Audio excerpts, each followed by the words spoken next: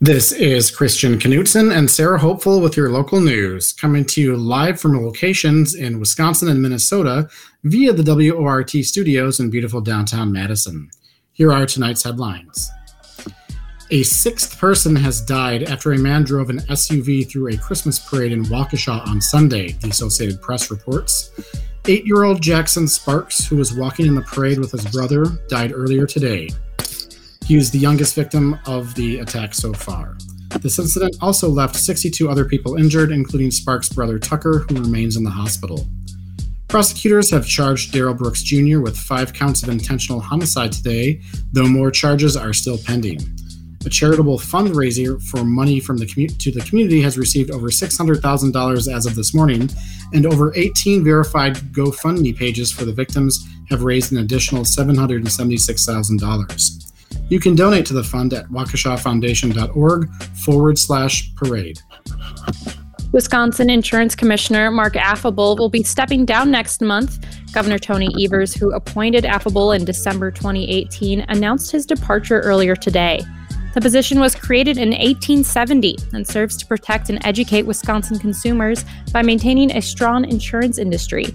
Governor Evers said, quote, "His dedication to expanding health insurance access, protecting a competitive insurance marketplace, and building insurance awareness has made a huge difference in our state," unquote. Current Deputy Insurance Commissioner Nathan Hodek will serve as the interim commissioner once Affable has officially left the position. James Madison Memorial High School will soon be renamed Val Phillips Memorial High School.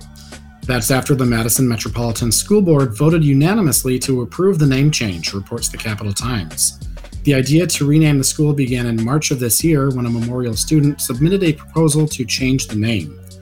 Val Phillips is one of the most significant Black women in Wisconsin's history. She was the first Black woman to graduate from the University of Wisconsin Law School and the first Black woman and individual to be elected to a statewide office.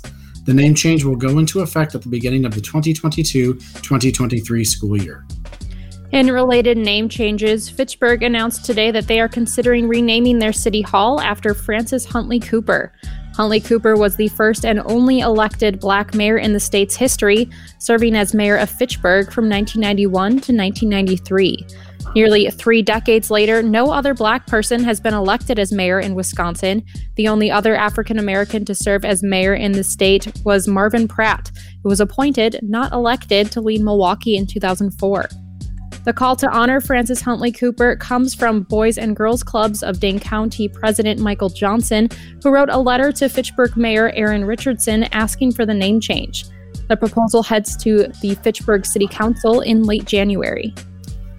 The Urban League of Madison's new Black Business Hub is getting a boost from the Pleasant T. Rowland Foundation. This hub, located on the corner of Park and Hughes, is set to become Madison's top Black-led enterprise center. Today, it got an additional $1 million in funding to support its plan of Black-led retail storefronts, small business offices, and other entrepreneurship. Currently, only 0.4% of Dane County businesses with more than 1 employee are Black-owned. The league hopes to begin construction on the hub next month. A Madison developer has filed an ethics complaint against the city assessor. The subject of the ethics complaint? Candy bars. The Wisconsin State Journal reports that local developer Terrence Wall filed the complaint against city assessor Michelle Drea. He claims Drea's distribution of candy bars at a Board of Review meeting may have affected votes that evening. Drea tells the Wisconsin State Journal, quote, "I take umbrage that the board would be influenced by snacks," unquote. Wall attended the meeting to challenge the city's assessment of 2 of his properties. He lost. The Board of Review upheld the city's assessments and is appealing the decision on one of the properties to Dane County Circuit Court. Madison-Dane County Public Health has issued a new order requiring people to wear masks in public going into 2022. This reverses an earlier announcement that there would be no more masking orders after the current one expires. There's one important exception to this order. It allows people to remove their masks if all individuals in an enclosed space are fully vaccinated. The new mandate, which goes into effect on Saturday just as the current order expires, will be in effect through the new year, specifically to January 3rd, 2022. Wisconsin health officials reported 4,262 new cases of COVID-19 today. It's the highest single-day number in nearly a year before vaccines were available. The state's 7-day average is about where we were in mid-December 2020. And now on to today's top stories.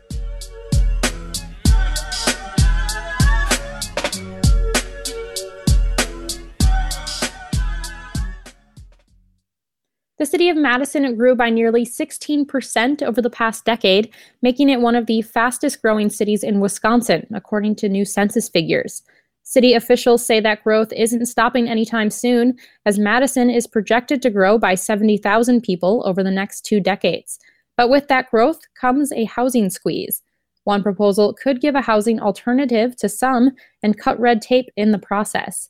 WORT Assistant News Director Nate Wegehout has the details.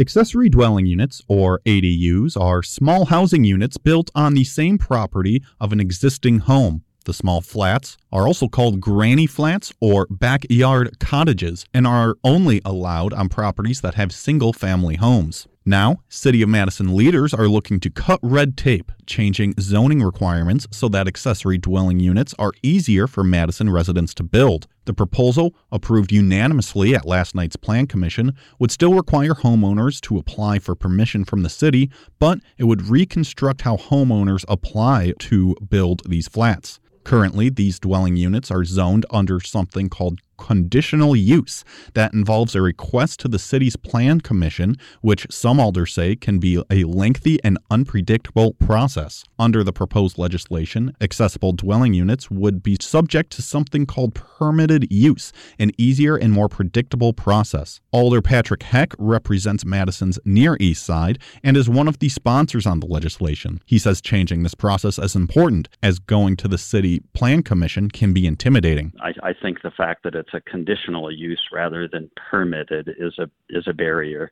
That trip to Plan Commission isn't necessarily in and of itself a bad thing, but it does open up the process so that honestly neighbors can weigh in. And oftentimes I think folks who want to build an ADU or alders become hesitant because neighbors oftentimes have complained about the prospect of having an ADU in an adjacent property or nearby because they feel like it's somehow going to impact their quality of life. Alders Lindsay Lemmer, Tag Evers, and Grant Foster are also sponsors on the legislation. So too is Madison Mayor Satya Rhodes Conway, who earlier this year announced a new set of initiatives to address the need to increase housing choice and create affordable housing in the city. The plan could be a way to address growing housing concerns in Madison, allowing more living spaces to be built without having to build new apartment buildings. Alder Heck says that the proposal is about options. I think opening up the process and making it a little bit easier to build an accessory dwelling unit will provide more options for more housing. Heck, who himself is a member of the 12-member Plan Commission, says that they're also trying to make accessory dwelling units a more viable option for every single-family home in the city. During budget negotiations earlier this month, the Common Council approved a budget amendment that would establish a new loan program for homeowners seeking to build accessory dwelling units. The $400,000 program is slated to give direct loans to homeowners, particularly those without access to full financing through traditional means. Alder Heck, along with 13 other alders, voted to fund the program. We're also hoping to grow the capabilities citywide by having this pilot program that we've also funded for next year, where we'll provide capital costs or partial capital costs at least, to people who want an ADU who are unable to get traditional financing because of being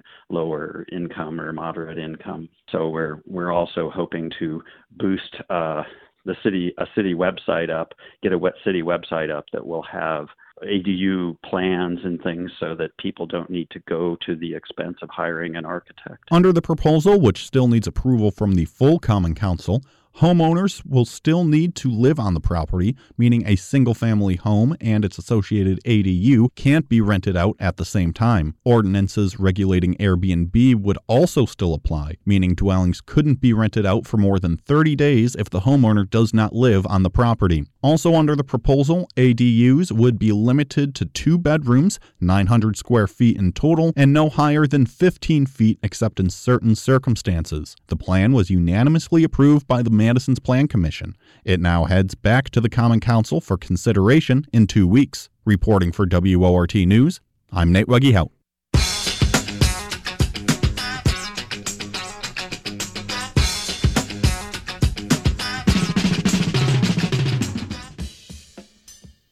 It's now 6:16 p.m. and you're listening to the live local news on WORT. Last week, the Greater Madison Metropolitan Planning Organization announced funding for multiple roadway projects around the city. But what is the Greater Madison MPO? WORT Assistant News Director Nate Weggehout went looking for answers. The Greater Madison Metropolitan Planning Organization, or MPO, recently announced several projects to help fund transportation roadways around the Madison area. WORT decided to talk with them today about who they are and what they do for the city. With me today is Bill Schaefer, the Director and Transportation Planning Manager for the Greater Madison MPO. Bill, thank you so much for talking with me today.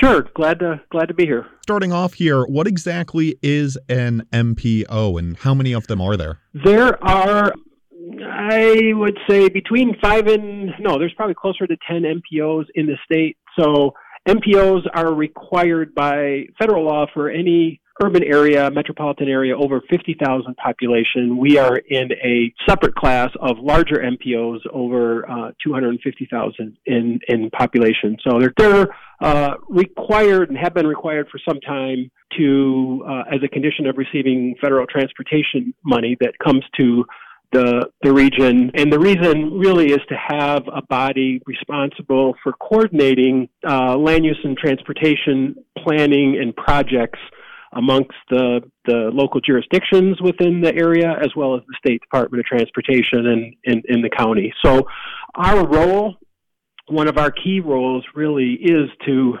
kind of serve, coordinate decision-making on regional transportation, planning, policy, and projects. And as part of that, one of our primary responsibilities is to prepare a long-range transportation plan for the metro area. And then any project that receives federal funding or is otherwise deemed regionally significant must be approved by the MPO, by our policy board. So you mentioned the regional transportation plan, which I'm going to get back to in just a little bit here, but just sort of starting off, where does the funding for these kind of projects come from? So our funding is primarily federal. 80% of our funding for our agency budget for our planning work for staff and associated expenses comes from federal planning funds, and then the funding that we have for projects to award to the county and local communities, that also comes from it's federal gas tax money that then flows back to the states, and then and for some of it flows to MPOs. So the money comes from federal sort of grants to help fund these projects for the city. Are there any barriers or difficulties to using these sorts of federal funds to help pay for city improvements, or are they sort of federal funds set aside specifically for helping MPOs pay for these improvements? There are special requirements that are attached to the federal funding, federal requirements related to environmental study for project, in some cases design requirements like for roadway projects and that sort of thing, meeting ADA requirements, other federal requirements, those sorts of things. So there are some kind of so-called strings attached to the money that in some cases can increase the cost of projects, but there are a number of what are called kind of formula programs that flow to the states, and then and the money is eligible for different types of projects. Much of the money goes to the state, and the state uses it on state highway projects. But there are a few programs that are specifically designed to fund local projects versus state projects. And we receive funding under 3 of them.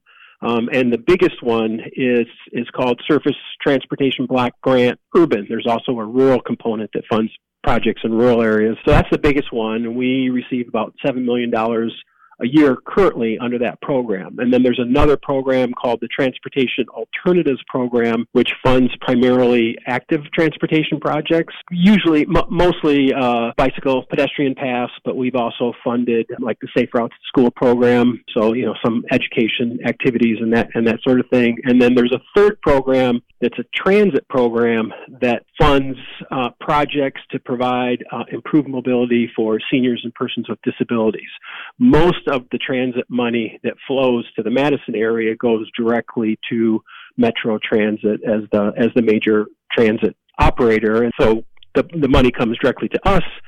We solicit applications and select projects based on criteria that we have adopted that to support projects consistent with the goals, policies, and project recommendations in our plan.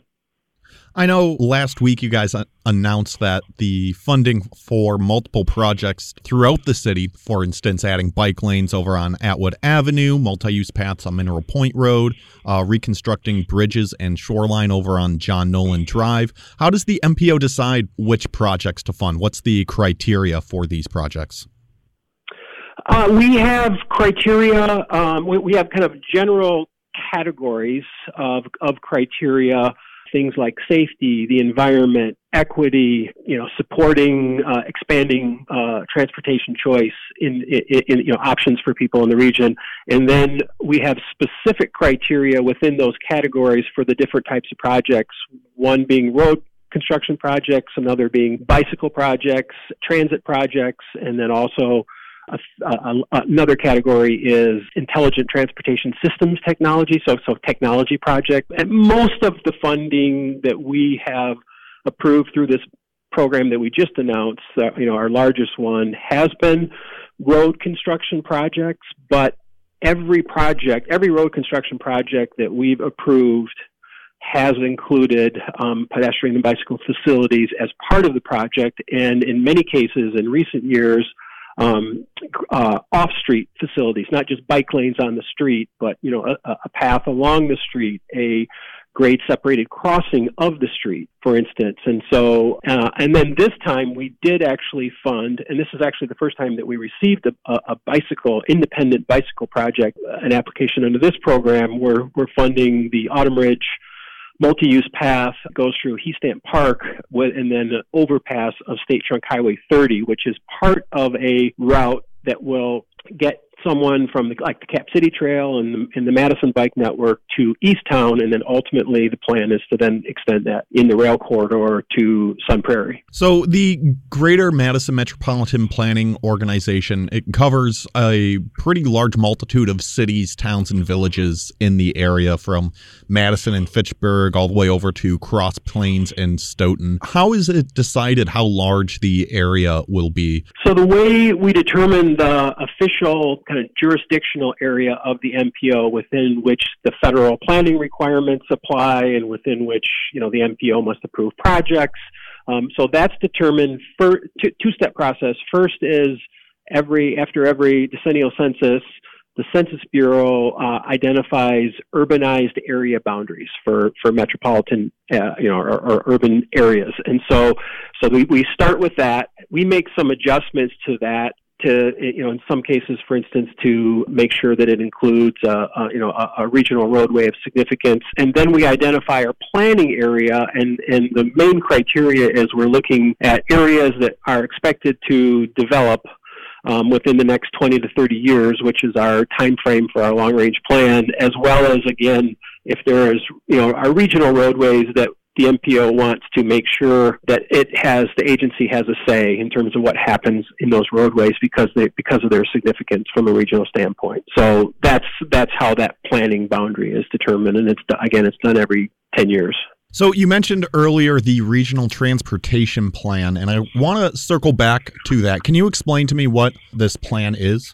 Sure. So the regional plan is our overall framework plan, similar to, say, like a local community's land use plan. They have what's called a comprehensive plan. So that's kind of their overall framework land use development plan. For, in this case, this is the framework transportation plan for the region, covers all modes of transportation and sets guiding policy, identifies future projects, in some cases identifies studies, and then also strategies to be implemented. And much of the implementation is done by the state, DOT, or local units of government, or the county. The MPO, we are strictly a planning and then a funding agency. So we do plans, we provide technical assistance, provide information, we make recommendations, but we ultimately don't design and build roads or bike paths or operate transit service. We're strictly a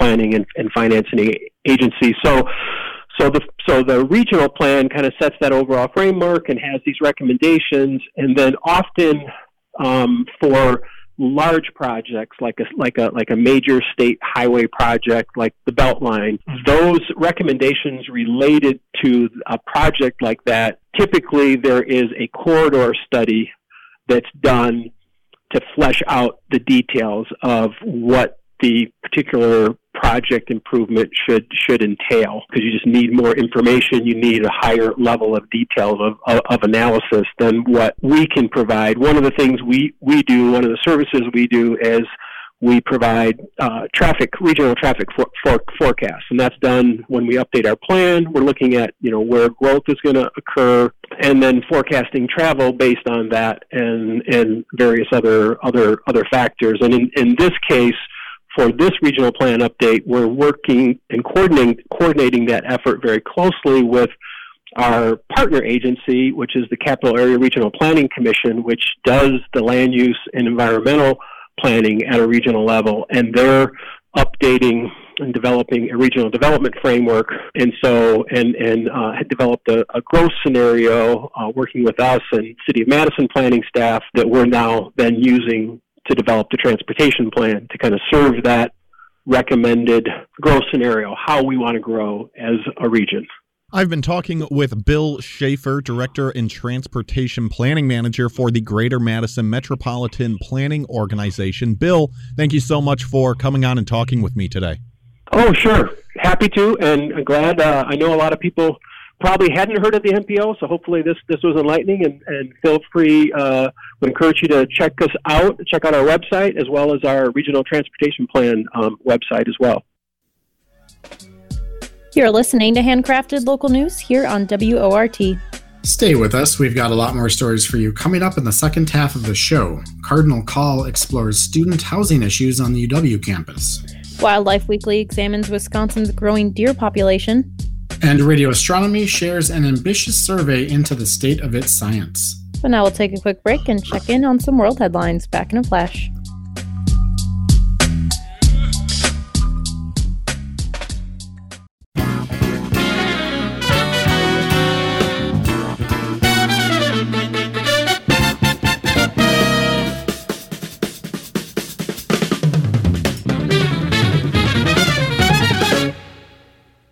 The time is now 6:33, and you're listening to the local news on WORT. I'm Sarah Hopeful, here with Christian Knutson. Thanks for joining us.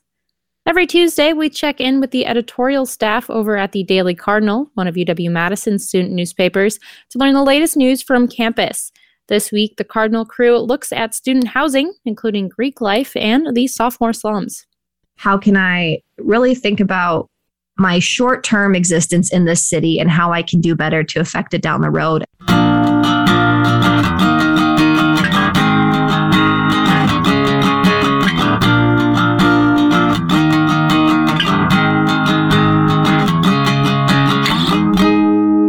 Hello and welcome to the Cardinal Call, your weekly dose of news coming out of the UW-Madison campus from the Daily Cardinal student newspaper. I'm producer Hope Carnup, joined today by our editor-in-chief, Addison Lathers, to talk about our action project for this semester, which is focused on the impacts of student living on the Madison community. Thanks so much for joining us. Thank you for having me, Hope. So every semester we've come out with an action project. What would you say is the purpose behind these projects that we do? And we do these action projects for the purpose of getting to deep dive into topics that we can't necessarily, really cover in 1,000 to 2,000 words. And we have specifically looked at issues that very seriously impact not only students, but our surrounding communities to give our reporters that chance to really delve into not just what's happening at UW-Madison, but what's happening at state, local levels, nationally, and so forth and so forth. Yeah, so this semester was pretty special. We had the honor to work with Poynter on this project. So how did we get selected as one of those colleges? It was basically you're applying to the Poynter Media Group to essentially be one of the colleges they pick to kind of sponsor a bigger, wider project. And they offered, trainings, assistance, meetings with really cool journalists in the field, Pulitzer Prize winners, people from the New York Times, the Atlantic, just really cool journalists to help you kind of pursue this project. And we went ahead and applied. And sure enough, 2 weeks later, we got the call that we had been selected along with 4 other universities. Yeah, so let's briefly talk about the types of living situations that we reported on, starting with dorms. What's the story there, and what are the challenges facing on-campus housing for the future? We wanted to talk to, the Public History Project at UW to kind of understand dorms in general. Where did they come from at UW? When were they built? Have they always been there? And what were students' living situations like, 100 years ago, 75 years ago, and their answer was that we did not used to have this many dorms. We didn't used to have this many students.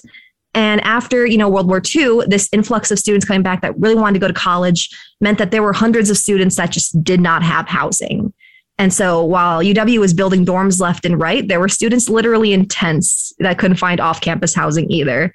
And it was this really interesting situation where the neighborhoods around UW-Madison were just kind of edged out because of that. As dorms were built, as students needed apartments, and so forth and so forth. And so we know that background of dorms now based on the fact that we have a lovely story. And aside from that, we wanted to look at the future of dorms. This past year has been a record-breaking freshman class. A lot of kids simply did not have housing on campus. We couldn't promise housing to transfer students in dorms. We had a conference center on campus turned into student housing solely because we didn't have enough rooms in our dorms. And looking to the future, UW housing isn't really a part of UW-Madison's master plan. Like there's not right now plans to build these, bigger dorms to house more students. In fact, there's plans in the future to tear down 2 student on-campus resident facilities. So we really wanted to question housing and see what their plans were, because they don't say classes are going to get bigger. But based on, history, we know classes are going to keep getting bigger and they're going to keep needing housing, and kids are going to have to keep looking outside for housing. Yeah, so the next option that some students choose are these luxury apartment buildings that are really specifically marketed to students downtown. So what are the tensions between satisfying this demand for housing and also grappling with how it affects sort of the charm, the atmosphere of State Street? One of our writers, Charlie Hildebrand, interviewed Alder Verveer, and his answer was, these buildings are ugly. And the ones that we built a while ago, like Hub, that at the time they thought that they were going to be like great ideas, they were going to work really well within the downtown sphere, were built and they were monstrosities. They don't look great. So there's that. We know that they're tending to not be really pretty. They're glass concrete structures. But like beyond that, there's a kind of a bigger impact than just the visual. And that comes in the result of affordability. And these luxury apartment buildings aren't being marketed as, for students that, work a part-time job to afford rent, or students that, maybe are slightly housing insecure and are just coming out of dorms and need somewhere to go. They're marketed, as luxury living. They're not supposed to be affordable. They're upwards of, $1,000 to $2,000 in rent to share a room. And that's obviously going to have a big impact on Madison residents in general. What's happening when these luxury buildings are being built that are marketed solely towards students and young professionals, which is an odd term, is that housing is being taken away from someone else, or that housing is being taken away from a general public that can afford that. So for some students who can't afford luxury apartments, they're moving into the surrounding neighborhoods around campus, including the sophomore slums. So why did we hear about students flocking to these areas instead of maybe living closer to campus downtown? There are 2 points really into why students move so quickly into off-campus housing, is that there's not enough space in dorms and that the downtown isn't an affordable area for students. And a lot of the students that were interviewed for this issue remarked that they're not quite sure about the name sophomore slums because this area really isn't all that bad. It's not really a slum. It's just older houses and townhouses and places where students really can afford rent if they're working, a part-time, to 40 hours a week, that they can afford that reasonably and it doesn't hurt their quality of living. And we also kind of split this area into off-campus and commuters because some students don't even see, that area as being affordable enough for them or really what they desire. They're willing to go, 30 minutes, 40 minutes off campus walking to get, kind of the situation that they are looking for. And that has had interesting implications on the surrounding area of Madison. Obviously, those kind of areas along like the Greenbush neighborhood, those didn't always have students living there. There used to be families, there used to be like actual residences. And throughout time, they have been more populated by students that are just, trying to go outside of this area that they're supposed to live to actually find affordable housing and find affordable housing that they can actually get access to. Yeah, so finally we looked at one last living situation, and that is Greek life. So what did we hear about the costs, both financial and otherwise, that are associated with being involved in sororities and fraternities? For this specific section, we actually had 2 stories that were kind of related to the cost. We had the material cost and the societal cost. And the material cost we found from interviewing several members of Greek life is that it's kind of expensive. It's anywhere from, $10,000 to $18,000 a year based on rent, based on dues, based on extra costs that were brought up, including, parties, hotel rooms, event attendance, all those things that are sometimes included in dues and not all the time included in dues. So there are surprise costs there. And what we found is that while these things are pricey, Greek life is doing a good job now to make sure that that cost is transparent. And several of the frats and sororities that we spoke to stated that they make those numbers very clear from the beginning. So that was kind of a welcoming thing to see. Yes, it is pricey, but there is movements to make sure that students can afford that. And several of these entities are working towards scholarships that are needs-based for their members to make sure that the people that can afford those things do have the opportunity to get involved if they really want to. And there's still the social cost. We spoke to a member of a sorority that chose to leave her sorority after she noticed a couple things that were just not quite right with her. She didn't enjoy being compared to people constantly. She noted that while Greek life was a great way to meet friends, she also had a lot of friends that she wasn't actually friends with. They were sort of what you would call, people that she was around just because she lived in the same house. And that eventually led her to write a bit of an op-ed for the Bell magazine to abolish Greek life. She noted that several of her friends have been sexually assaulted or raped at the hands of Greek life and that there has not been accountability for that yet. Great. Do you have any final thoughts on what this project means for the Cardinal to produce or for the students and the community to read? I think that while students read our issue and they look at our online version, we really want people to look at their own impact and think about, this is what's happening around me. How can I do better as a person? How can I be more considerate of my neighbors? How can I really think about my short-term existence in this city and how I can do better to affect it down the road and do better in the long term? We're temporary residents, but we are still here 9 months out of the year. And that's really something to think about. Great. Thank you so much for coming on the show.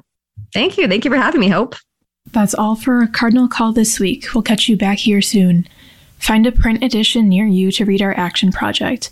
It's also available online at dailycardinal.com under our Action Projects tab. Keep an eye out for our latest episode of the Student Dive podcast, where we talk about some of our stories in our action project. This has been the Cardinal Call, created by student journalists at UW-Madison.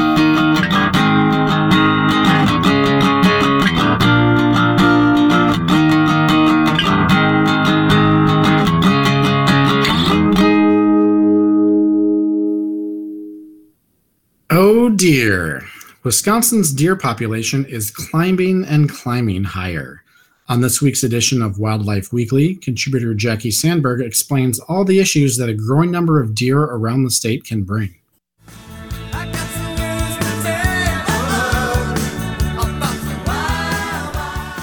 Welcome to Wildlife Weekly. My name is Jackie Sandberg, and I'm the Wildlife Training Supervisor for the Dane County Humane Society here in Madison, Wisconsin. Each week, we choose a topic related to wildlife rehabilitation or the environment, and today we're going to be talking about white-tailed deer. Now, I've talked about deer in other segments here on WORT, but this time I thought it was a little bit more important to share some information over this Thanksgiving holiday weekend, because of course we're approaching hunting season, and this might be the time of year where we as rehabilitators are really trying to make sure that folks are aware of what issues can crop up here in the next, month or so in relation to hunting or deer hunting here in Wisconsin. So we do have many white-tailed deer in our state, and actually in current population estimates, which we definitely keep up with as wildlife rehabilitators, are that there's actually an overpopulation of deer, according to DNR census and counts. It's not in the very severe category, but I would definitely encourage you to look up what our state statistics are. But we're at least in the moderate to close to high population of deer as of last year, which can be a good thing and a bad thing. Good thing for hunters, maybe, because there might be more deer out in our population. Bad for people that are in our community because, well, maybe more deer are entering their backyards, causing damage, or we see many, many deer hit by car. So we know that those cause accidents, fatalities for people, but also then those animals, if they aren't deceased from an injury, will unfortunately suffer on a roadside, which then requires mobilization from police or DNR biologists or a warden. And at worst case, if there's no one available, our center has been one of those to occasionally help to, dart a deer that required emergency euthanasia if it was fractured and not able to stand. We've only done that, I think, twice in our history, and it's not something that we can regularly do because it's a huge burden actually on our program to get all the staffing and veterinarians together and medications, and there's a legal process. The DNR is generally usually the folks that would coordinate that type of effort. Now, that being said, so yes, lots of deer that are sick, injured, maybe from human influence. Sickness is one that's kind of high on our list for talking about this year. I know that we've mentioned CWD, chronic wasting disease, is definitely a huge issue in deer. But right now, we're actually more concerned with COVID-19. Did you know that just this last couple of weeks, there were some studies that came out talking about COVID-19 and white-tailed deer? So they did a number of surveys in December 2020 to January 2021. And just as an example, in Iowa, which is very close to Wisconsin here, actually 80% of the white-tailed deer that were sampled in different parts of Iowa during that time frame tested positive for COVID.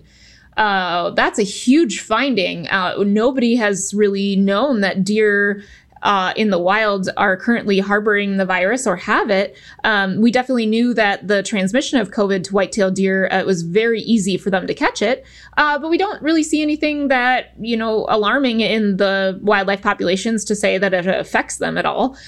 Seems to suggest that it's circulating, but it's not causing them any sort of health concerns, at least not at this time.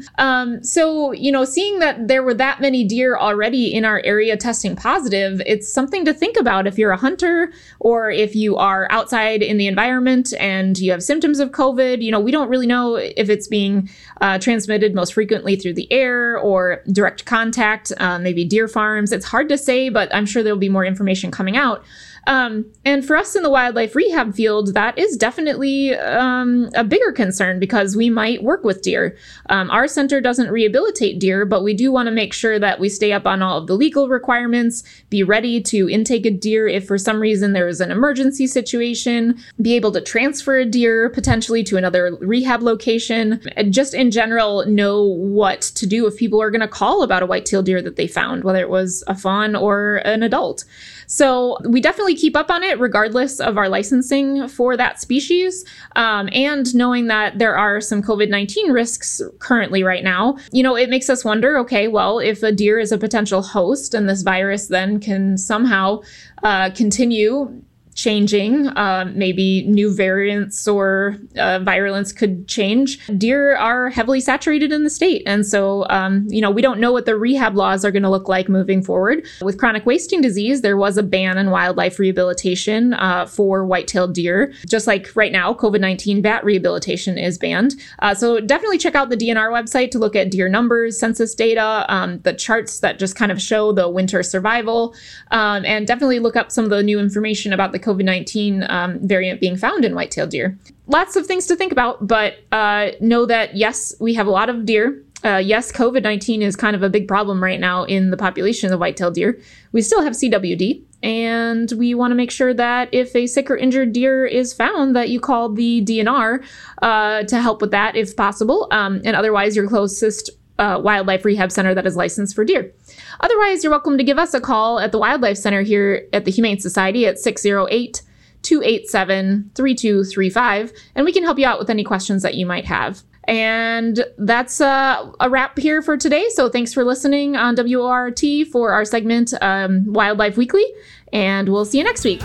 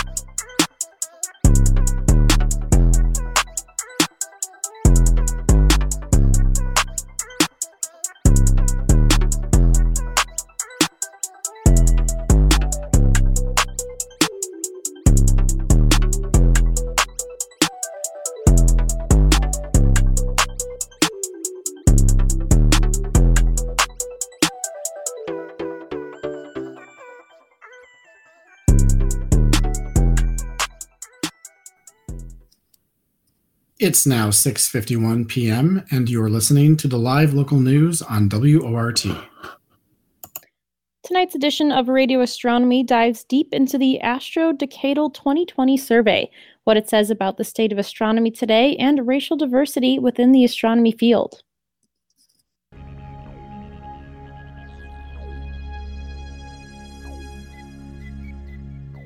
After much anticipation, the most ambitious science event of the year just debuted. That's right, we're talking about the Astro 2020 Decadal Survey, astronomy's most important report. Welcome to Radio Astronomy. I'm your host for today, Teddy Pena. Earlier this month, the National Academies of Sciences, Engineering, and Medicine published what is essentially the roadmap for the next decade and beyond of astronomy, the Astro 2020 Decadal Survey. This 615-page document is the product of a years-long investigation involving public debate from thousands of scientists all over the world. The survey was commissioned by NASA, the Department of Energy, and the National Science Foundation, which are the U.S. government agencies primarily responsible for funding science research and outreach. Really, the Astro 2020 survey will be a guide for every facet of astronomy in the near future. We're going to summarize some major points for you, but if this is something you'd like to know more about, search Astro 2020 and look for the interactive report overview. In terms of science, the survey highlights 3 priority areas: worlds and suns in context, new messengers and new physics, and cosmic ecosystems. We'll go over each of these in a bit more detail. First, worlds and suns in context refers to the importance of the study of exoplanets. Since the 1990s, when the first exoplanet was observed, we've hurtled headfirst into a search for distant worlds. Entire space-based telescopes have been made specifically to search for these elusive planets beyond our solar system. The Decadal Survey places an emphasis on the importance of continuing this search, understanding how planets form and evolve, and learning more about the possibility of finding life out there in the universe. Astronomers hope in particular to search for Earth-like exoplanets with liquid water and other indications of the possibility of alien life. The New Messengers and New Physics section covers a wide group of topics in high-energy astrophysics. Here, the spotlight is cast on the ongoing hunt for answers to dark matter and dark energy, the study of the most explosive star collisions, and the recently born discipline of gravitational wave astronomy. The thread connecting these disparate fields is the incredible intensity at which these objects and events are taking place. The ASTRO 2020 Decadal Survey advocates for the U.S. to continue to push the boundaries in the world of extreme space science. A notable subpoint here is the report's plea for a giant optical space telescope, which would replace the legendary Hubble Space Telescope. Last but not least, the Cosmic Ecosystems section includes topics such as how galaxies form and evolve, from the effects of dark matter to the impact on stars. There still isn't a unified theory that chronicles how galaxies are born, grown, and extinguished. Given the astronomical distances involved, the most expensive space-based observatories are often required to perform any analysis beyond simple detection. However, it's crucial to keep in mind that while research is important, it's being done by real people who need mentorship and support to continually grow and learn. Furthermore, astronomers in our work do not exist in a vacuum. We must consider the impact that our studies are having outside the field, the good and the bad. Astronomy has long struggled with maintaining a welcoming environment for people from underrepresented groups, and the ASTRO 2020 survey sets several goals to work towards in this regard. Racial and ethnic diversity among astronomy faculty is one of the weakest points of the field, and the report outlines multiple incentives designed to target this issue. One major area of focus is to improve mentorship and support for astronomy students and postdocs.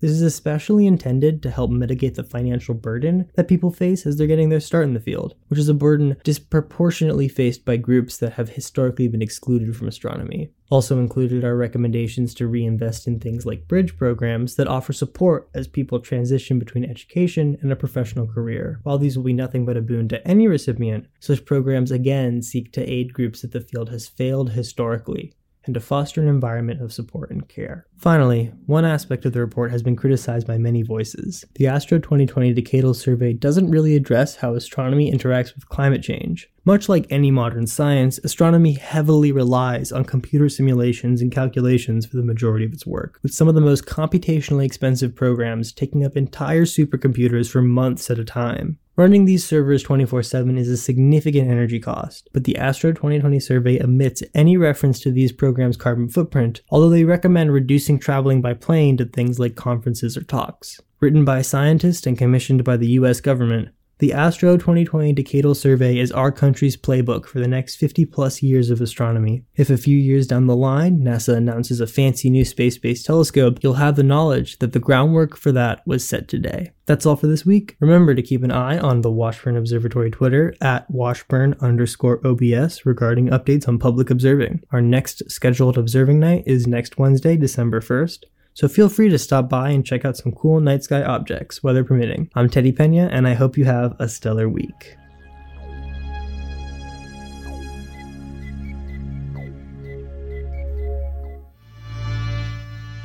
And that does it for our show. Thank you for listening to WORT's Live Local News at 6. Special thanks to feature contributors Jackie Sandberg, the radio astronomy crew, and Hope Carnop, and the editorial staff of the Daily Cardinal. Dave Lawrenson engineered the show. Nate Wuggy-Hout produced this newscast. And Shali Pittman is the news director at WORT. I'm your host, Christian Knutson. Stay up to date with the WORT Local News Podcast. Subscribe on iTunes, Spotify, and wherever else you get your podcasts. And I'm your host, Sarah Hopeful. Up next is Spanish language news with Nuestro Patio. Good night.